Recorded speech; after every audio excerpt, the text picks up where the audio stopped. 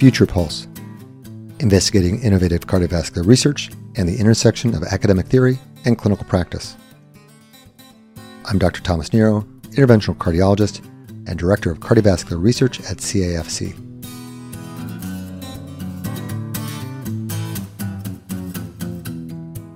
Good evening. I'm Dr. Thomas Nero, and we are going to be interviewing Dr. Paul Thompson this evening.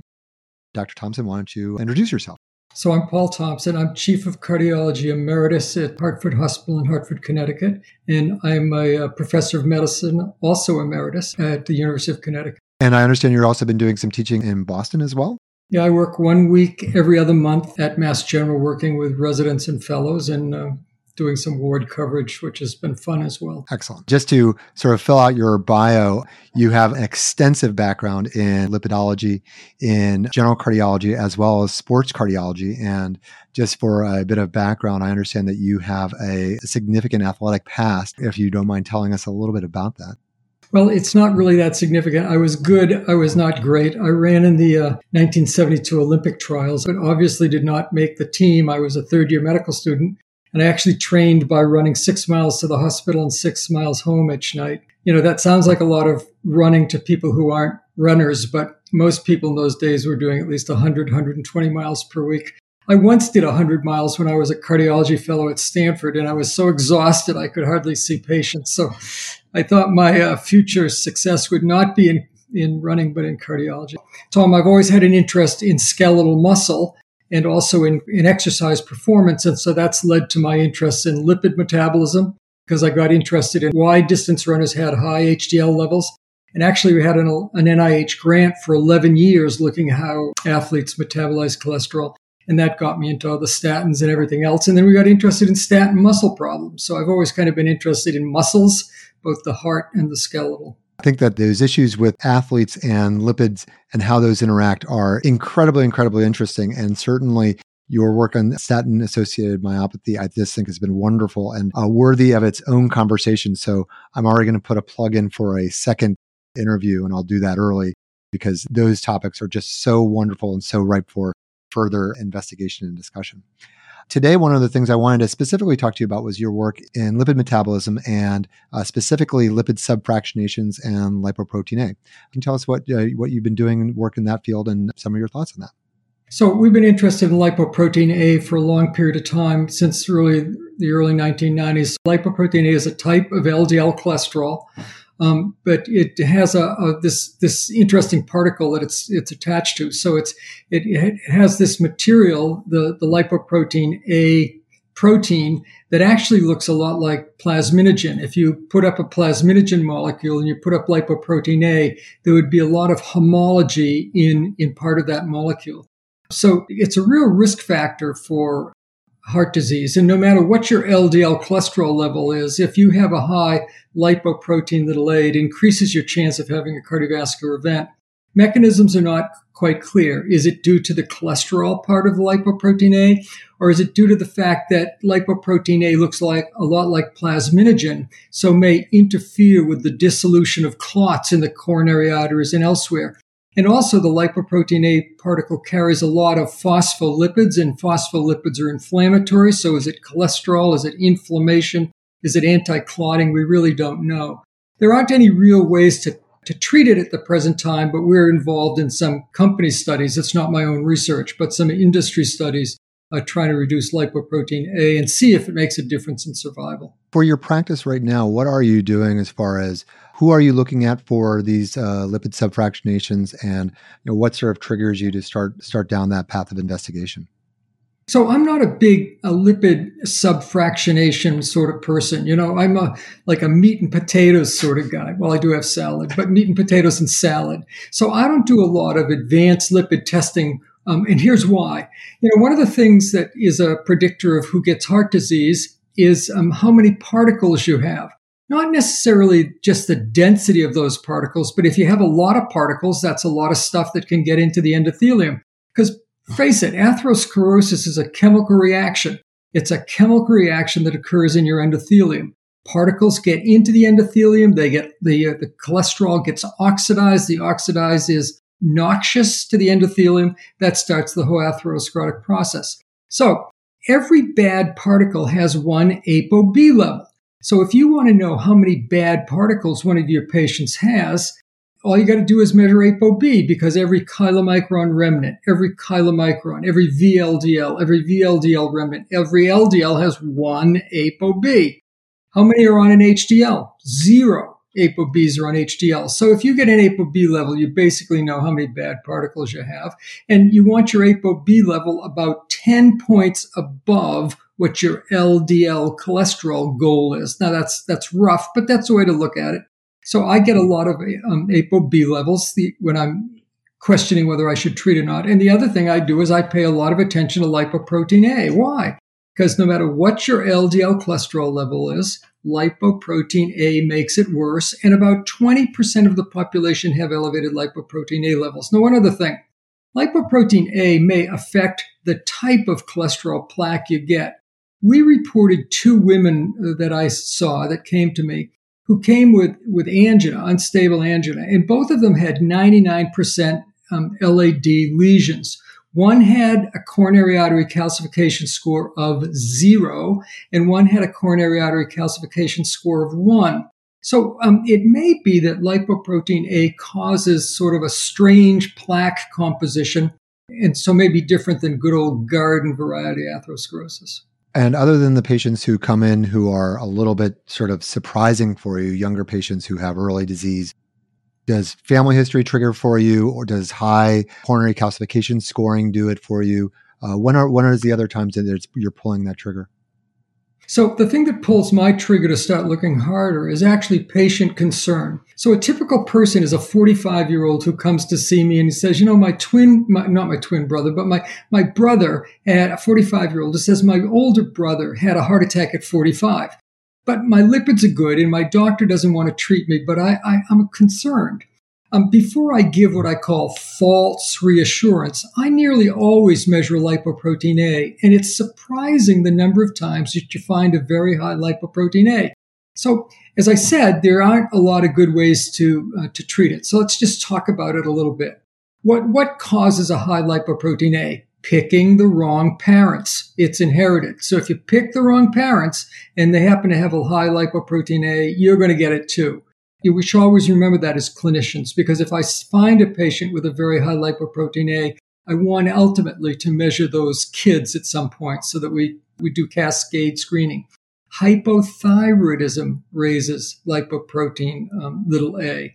Low testosterone levels, low estrogen. We reported that testosterone lowers it. Others have reported that estrogen lowers it. So there's not a good way to treat it. Niacin lowers it a little bit, which is quite interesting because, niacin has a relatively little effect on LDL levels, and nobody really knew how niacin worked, but it did work in the coronary prevention trial published way back in 1976. But niacin may work by lowering lipoprotein A. PCSK9 inhibitors lower lipoprotein a little bit. But what's really news is that there's a messenger RNA inhibitor that's being studied by one of the companies to lower lipoprotein A and see if it reduces recurrent cardiovascular events. Yeah, I think we're all going to be very excited when we can start treating some of these other risk factors. That project that you're involved in, I know that you're recruiting at Hartford, is, I think, going to be a wonderful step forward. Unfortunately, I know we still have another 3 or 4 years before we're going to have results from that trial. Yeah, the study isn't thought to be finished and have results coming out till somewhere in 2025. Yeah. But, things take time. Yeah, that's part of the process, unfortunately. What are you doing now as far as treatment? How are you counseling your patients, and what are you choosing for your pharmacologic armamentarium right now? So, it's important to treat the risk and not necessarily the risk factor. Now, what I mean by that, I think it was the Ascot trial that took people who had hypertension and treated them with a statin. And believe it or not, the people who got treated with a statin had lower risks of heart disease, even though it didn't treat the hypertension. And diabetics treated with a statin have lower risk of heart attacks, have fewer heart attacks, even though, as we know, statins tend to raise diabetes risk. So when we have people with elevated lipoprotein A's, we can't do much about the lipoprotein A. I make sure that their thyroid levels are normal and all that sort of stuff. but we go after the risk. In other words, we take care of smoking and blood pressure, and we put them on a statin. If you look at the epidemiologic studies, even if you have a high lipoprotein A, if you have a very low LDL cholesterol, your risk is mitigated. Now, it doesn't go totally away because, as I said, lipoprotein A makes any LDL cholesterol level worse. But you can lessen the risk, we believe, by putting them on aggressive statin and ezetimibe and whatever treatment. It is now approved, believe it or not, to do LDL apheresis for people with heart disease and elevated lipoprotein A. So some insurance companies, we run one of the, I think there are only 30 or 40 LDL apheresis programs left in the country because PCSK9 inhibitors have been so effective. But we do run a program at Hartford Hospital of LDL apheresis. And we have some patients that we're able to get in for LDL apheresis whose only problem is an elevated lipoprotein A and heart disease. So they already have to have some intervention or bypass surgery or stroke, I'm assuming, in order to get into that. It depends on the insurance company, but they have to be really high-risk patients. In other words, people with quite high lipoprotein A's and established disease. Because even though we're good at predicting who's going to get events, we're not perfect at predicting who's going to get events. The best predictor of who's going to get an event is who's had an event. I always used to say it's like being the third grade teacher. If you want to figure out who's going to give you trouble in your third grade class, go ask the second grade teacher because those kids don't change too much. And it's unfortunate. There's something about people who get heart disease that they tend to get it again. Yeah. So I hate to ask you the question about, do you have any goals for LDL cholesterol and statins plus ezetimibe and or PCSK9 inhibitors? Is there a point at which you're going to the PCSK9 inhibitors, or is there ever a goal or where you feel comfortable with or without coronary artery disease? And do you have different sort of low end goals for patients who've already had ischemic coronary disease? Basically, I tell patients, and I sing it for them as well, that if they've had coronary heart disease, we're about to play cholesterol limbo. Dun, dun, dun, dun, dun, dun, dun, dun. How low can you get that LDL without knocking the bar off the stanchion? Now, granted, there are side effects of statins. We know that they increase the risk of developing diabetes. That's the devil you can worry about.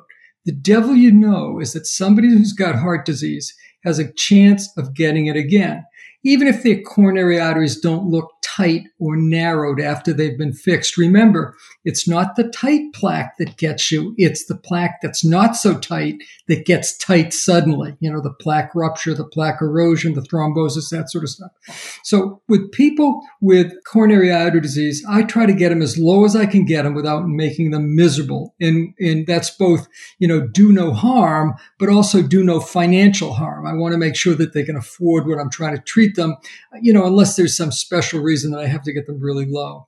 Now, the best support for the cholesterol limbo approach is that if you look at the Fourier trial, which is used, the PCSK9 inhibitor, it took people who were at high risk for recurrent events, but pretty well treated. Their LDL was 90. It's not 70, but it was 90 at baseline. And they were treated with either placebo injections or they got injections of evolocumab, one of the PCSK9 inhibitors. And the LDL was reduced to a median value that was either 28 or 30, depending on which graph you look at. So if you were left at 90, you didn't do as well as the people who got all the way down to the 30. And in fact, over just 3 years of follow-up, the absolute reduction in events was 2%. So you only had to treat 50 people to save one life. Now you could, one event, sorry.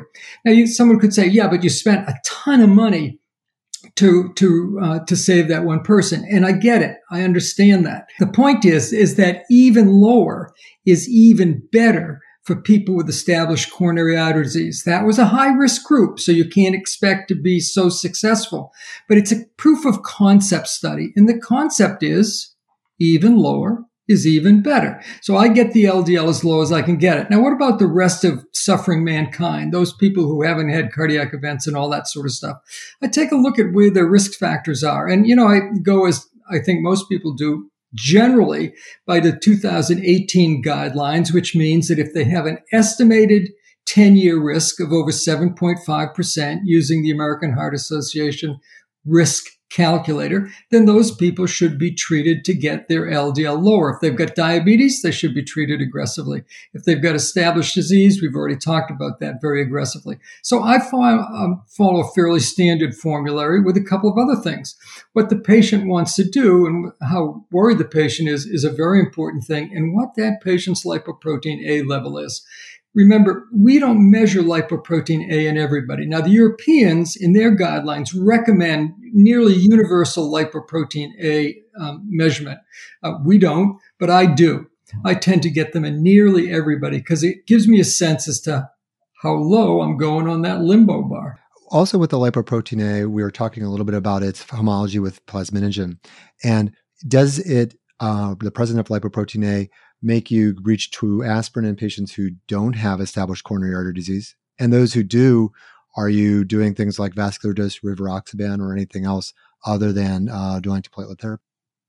So, Tom, that's a great question, and I'm glad you brought it up because I neglected to mention it. Because lipoprotein A is associated with thrombosis as well as atherosclerosis, that's one of the groups in primary prevention that I always try to put them on an aspirin.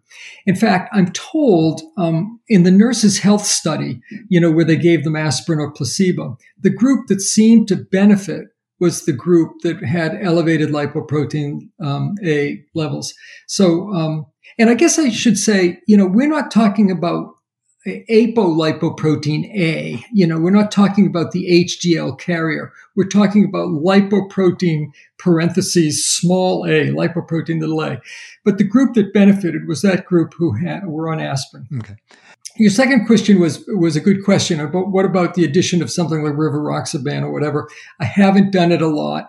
It makes some sense in the lipoprotein A group, but I don't know studies that have addressed that issue directly. Yeah, I think that we're all still trying to figure out how we're going to be adding in vascular dose rivaroxaban into our armamentarium. For me, I've been moving over, as an interventional cardiologist, I've been moving over to short-term DAPT. And then after, the 3 months or 6 months, depending on the patient, then trying to make that decision about whether I think that they're at higher risk. And if they are, then putting them on the vascular dose rivaroxaban at 2.5 milligrams twice daily. But, I think it's a little unclear. And part of the problem is that we have this whole thing with polypharmacy now. We have so many ways to treat patients, and the patients only have so much bandwidth that they're going to put up with us on how many different medications they're going to take. But I think that with good science and the more that we figure out who it's going to be, whether it's from inflammatory panels or whether it's lipoprotein A, I think that will truly help us going into the future. I've got to agree with you. I do not know yet myself where I'm going to fit in the direct thrombin inhibitor anticoagulants. It's an interesting issue, and it's a good point with the lipoprotein A folks. Yeah, and I think that we're also going to figure out other mechanisms for anticoagulation. We're now doing some research in using factor 11A inhibitors. There's going to be other issues with trying to decrease the risk of bleeding and other pieces that are the other side of these thrombosis things, but a little bit off topic for lipoprotein A today. But you bring up an excellent point, though. It's amazing how far we have come, because when I was trained and I, finished my residency in, 1975, hate to admit it, but, if someone had a heart attack, they had about a 20% mortality rate within the next year, 20%, 1 in 5. And now, the mortality rate after a heart attack is less than 1%. So that's why these studies are enormous. There's even though you can show clinical effectiveness, the question always comes down in your number you need to treat. And that's really where it's really hard to make these decisions, because you're right, you can overload folks. And one of the rules is do no harm, but do no financial harm at the same time. Yeah. Wonderful, wonderful discussion again today, Dr. Thompson. I always enjoy the chance to speak with you. And is there any last ideas that you want to leave with? I think 2 things. One is don't give false reassurance. In other words, if somebody comes to you worried, pay attention to them, because people have a strange way of knowing things about themselves. And over the years, one of the things I've found that causes people to worry about getting heart disease is lipoprotein little a. And I think the other message is that even lower is even better. We're seeing that for blood pressure. We're seeing it for hemoglobin A1Cs. We're seeing it for LDL. Basically, with risk factors, you want to get them as low as possible. And I guess the last thing is, don't get so tied up in the risk factor. Don't treat the risk factor, treat the risk. If you can't lower a risk factor, go after the overall risk. And one of the best ways to go after the risk of heart disease is statins, whether you like it or not. Wonderful. Well, that was wonderful. Thank you again, Dr. Thompson, and I look forward to further discussions about other topics. Always my pleasure. Thank you. Thank you. A risk factor, go after the overall risk. And one of the best ways to go after the risk of heart disease is statins, whether you like it or not. Wonderful. Well, that was wonderful. Thank you again, Dr. Thompson, and I look forward to further discussions about other topics. Always my pleasure. Thank you. Thank you.